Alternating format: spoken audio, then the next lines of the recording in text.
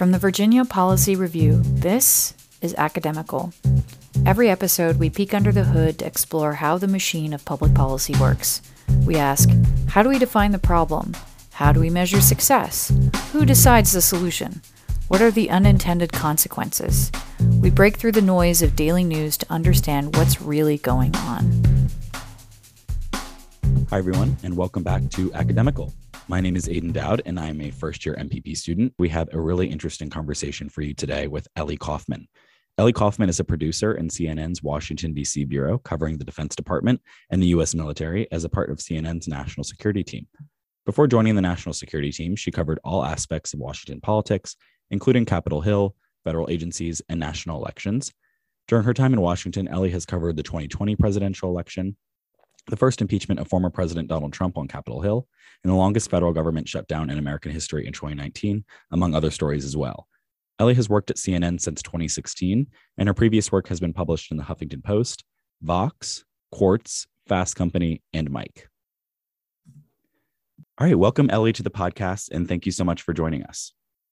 Thanks for having me. Yeah, can you tell us a bit more about your background and why did you decide to go into journalism? Yeah, sure. So after college, we're all a little lost after college. So my first job after college, I actually stayed. I went to William & Mary. First year out, I worked at this research think tank at the university, which was like kind of doing international development work. Because I had a little bit of like a panic attack at the end of school and was like, I've only ever pursued journalism. Like, what if I want to do something else? So I did that. And really the whole time I was just reading the news and feeling like, why am I not trying to be a journalist like I've always wanted to be? So I applied to some jobs in New York and DC. And the first job I got was like a post-grad internship at the Huffington Post in New York. So that's what I moved to New York City for. And I was doing branded content. Branded content is sort of like when an advertiser pays a publication to do advertorials, or like they'll say, we want 5 articles about like women in tech. And then all the articles have Microsoft on the top, stuff like that. It was great first job, like very fun first job in New York. But I wanted to be writing. So I looked for some other jobs. I ended up working at a startup called Mike.com. Which doesn't really exist anymore. And I did branded content for them. I was like their only branded content staff writer. So I was at least writing, but I wasn't doing editorial then. And I did that for a couple of years, really interesting experience. And then I still really wanted to be doing editorial. So I did another job search. And at the time, it was really like when all these online news websites were still pretty new, like Bustle and Refinery29 and Vox was new, and BuzzFeed and Huffington Post were like the big online places. So most of the jobs I was applying for were like online writing jobs, where you'd really just be aggregating stories every day. And aggregating is like when you're taking other people's reporting and linking to it, but you're not really doing your own reporting.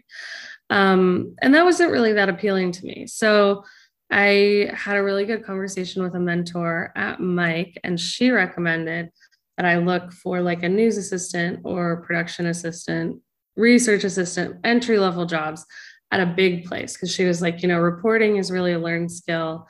You got to go learn it from people who know how to do it to actually make it.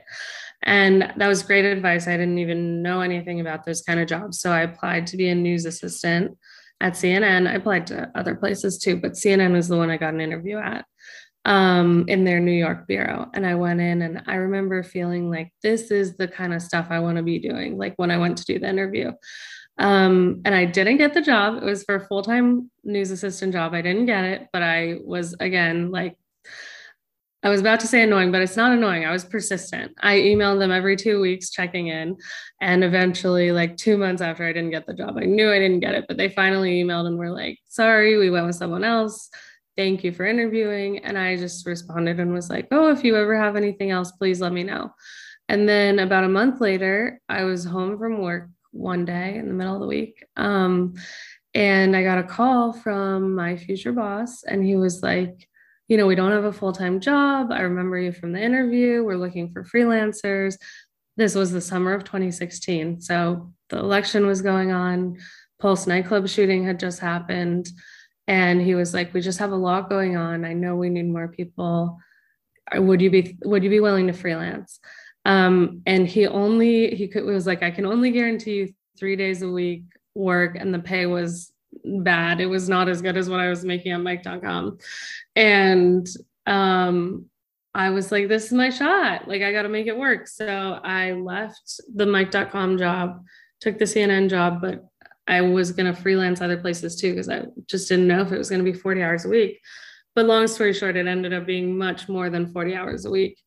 I ended up getting tons of hours. It was a crazy summer. And then right after the election, they hired me full time, and I've been at CNN ever since. So I did like 2 years as a news assistant in New York. And then when Trump was elected, everything was obviously going crazy in DC. And I just really wanted to be a part of that because I'm from here. I grew up in like Northern Virginia suburbs. And I just felt like that news drive of like, I want to be there when this is happening. So I applied to some jobs in DC, and I ended up getting a job as an associate producer covering federal agencies. And this was when Trump was putting in all those cabinet secretaries that were just like really out there. And so I moved down here for that. And then once I got here, I kind of just ended up doing a lot of different things. I spent a year on Capitol Hill.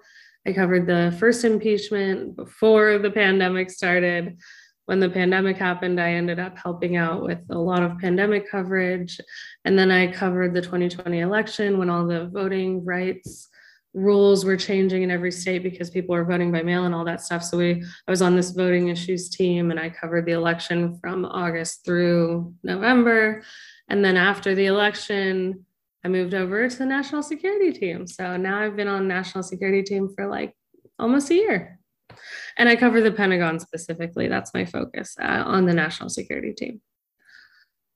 Would you be able to like walk me through a typical day? Like, what did it look like when you were covering the election? Like, what were you doing every day versus now when you're covering the national security team, especially during what's specifically like a pretty intense foreign policy, like crisis era? Yeah, for sure. So during the election, our days, even though the beats are different, our days are structured a little similarly. Like, you wake up, check your email, make sure nothing's happened overnight that you really need to know about. And then around 9, we have a big editorial meeting with the whole company. And that really it's good to listen to. Like, I'm not speaking on that call, but it's good to listen to know what the direction of the day is and what the bosses and executive producers think the big stories are of the day. Because I work in the news gathering part of the company. So we're the people who get the reporting that goes on TV and online. So I write a lot for our website, but everything that we send out to the network can go on television or online. So yeah, we do our 9 a.m. Then we have a smaller 10:30 meeting, which is just like our team. And that's more where you get assigned stories for the day, or you say what you're already working on. So like by the time we get to the 10:30, I'm probably already working on something, but it's just where you check in and say, this is what I'm working on today. So when it was election stuff, it was really day of stories. Like, we were doing a lot of stories on just how different states were changing their voting rights, what the rules were going to be for each state, what the candidates were saying about the mail-in versus in-person voting. And also that whole period of time, there were different rules in each state. So a lot of it was keeping track of who's voting when, because there was a lot of early voting. A lot of states added early voting to make up for the whole pandemic, like people not wanting to all come on election day.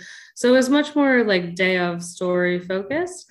Whereas like in the Pentagon beat, my day is like a little more structured, but I'll say that with the caveat of like news, like your day can change any day because you just don't know what's going to happen.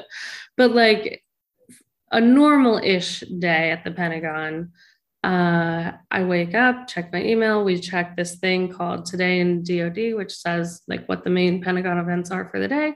So I check that and I see if our Pentagon press secretary is going to give a briefing today. If he's not, if there are any other major events I have to monitor, because we're covering a big organization. You got to monitor all the main people who speak on a daily basis. So that gives me a sense of what I need to listen to for the day. Then we do our 10:30, and the 10:30 we get a better sense of like what our stories are for the day. But I mean, it totally depends. Like today, I was going to go up to the Hill because I'm trying to keep tabs on what the Hill is doing in response to the war in Ukraine. We have right now pretty much two briefings a day. So that takes up a lot of time because those are normally about an hour, but you spend time writing up what they said, sending that out to the network, updating any digital stories that you need to update from what they said. And then you also have to keep on top of everything that's happening everywhere else. So you know what questions to ask is the thing.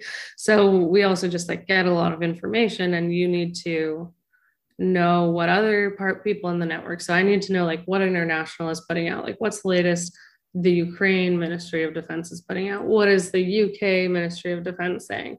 What are NATO leaders saying? Like today, the Secretary of Defense is going to Brussels for the NATO Defense Ministerial tomorrow. So today I know the Secretary is going to be on a plane all day. So I don't need to worry about him speaking at some point and making news.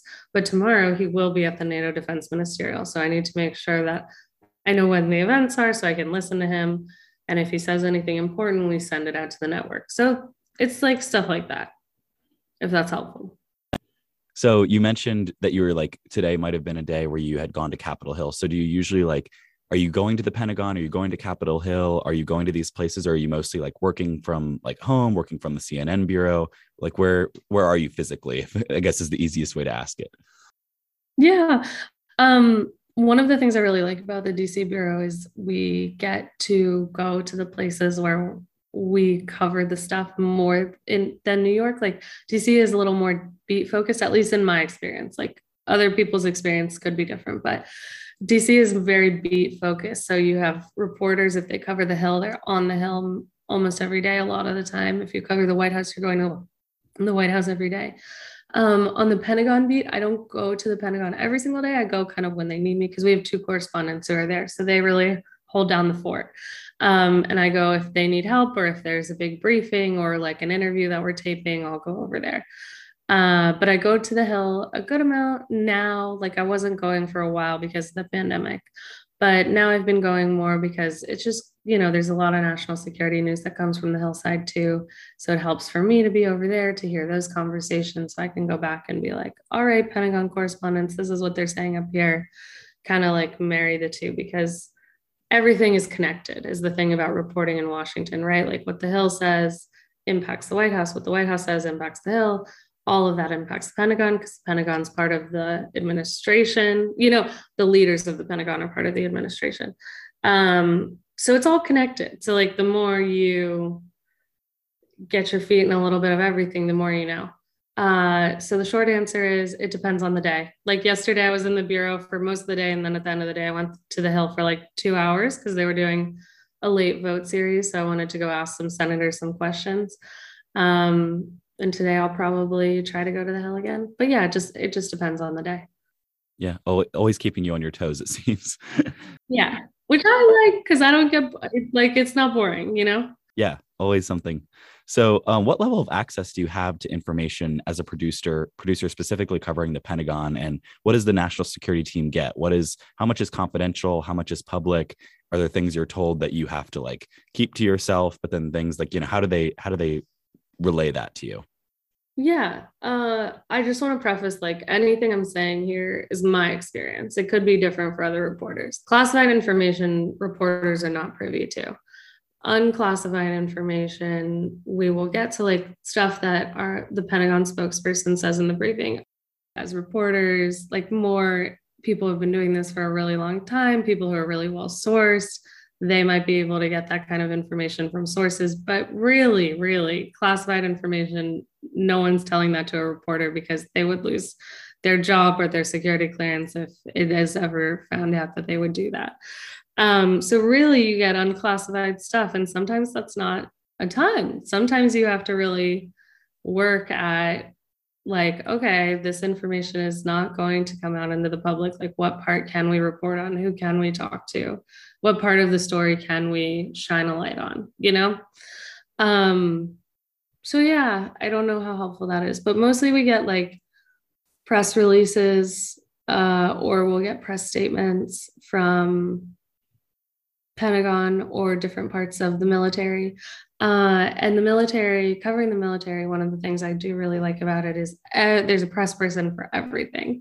So even at the Office of the Secretary of Defense, there's different press people per region of the world. So if you have a question about something that has to do with Africa Command, which is the part of the military that oversees the African continent, you can go to them and say, "Hey, I see this thing happen in Somalia. Do you have any information about that?" And they're the expert on the region, and that's really helpful. That's the first experience I've ever had with something like that on a beat, where it's more like region focused. And obviously, military is all over the world, so there's a lot to cover. One of your favorite parts is how specific it can get within the military DoD focus. What are some other aspects of national security that are like more interesting to you, or like that is more, I don't know, better for you as a reporter than perhaps some of the other beats you've covered? What do you like to pay attention to, and what's your favorite part? I mean, I think my real favorite part about being on the national security team is I always wanted to cover international news. And domestic news so important. I mean, we still do domestic news as well. Domestic news is really important. It impacts our daily lives. I just personally was always very interested in international stuff. And so this is really the first time in my career where I feel like I've gotten to focus on not just what's happening in the US, but what's happening around the world. And obviously right now with Ukraine, we're focusing a lot on what's happening around the world. And so just kind of expanding my brain from just thinking about like, okay, this is happening in the US, this part is impacting this is impacting whatever, just thinking about like US specific to thinking about world. So like thinking about NATO and thinking about, oh, I saw that Macron had a conversation with Zelensky, and I also saw that this leader had a conversation with Zelensky, and just like putting all those pieces together from a world perspective instead of just the US perspective has been really interesting to me. And I think, in general, people's appetite for international news is not always as high as their appetite for domestic news. And so I do feel on the national security team that sometimes we get to amplify stories of things that are happening around the world that are important and that we want people to pay attention to. And so getting to do a little bit of that has been exciting. I mean, it's been really cool. And also just learning, I don't come from a military background. I don't have anyone who's active duty or retired military in my family. So I'm really learning all of this from scratch and just learning about really like where the military is in the world, what they're doing in the world is so interesting. I've just learned so many things I didn't know. And the military is really involved in a lot of things, lots of different missions, helping people, just all kinds of stuff that I didn't know. So that's interesting to just think about the world and that idea of like, oh, there's actually a military base here, here, and here in this region of the world. And I didn't even know. Like, that's just interesting. So I was going to say, not necessarily like in the frame of what's happening specifically in Ukraine, just like in general with national security. How do you view your role? Like, how do you balance being both an American who like has an interest in, being secure, also with your role as a journalist and making sure that, our elected leaders, our military leaders are being, open and honest about everything that's going on abroad and in terms of the military? I don't think it's not really like I changed my ethos on how to be a good journalist when I stepped into this role.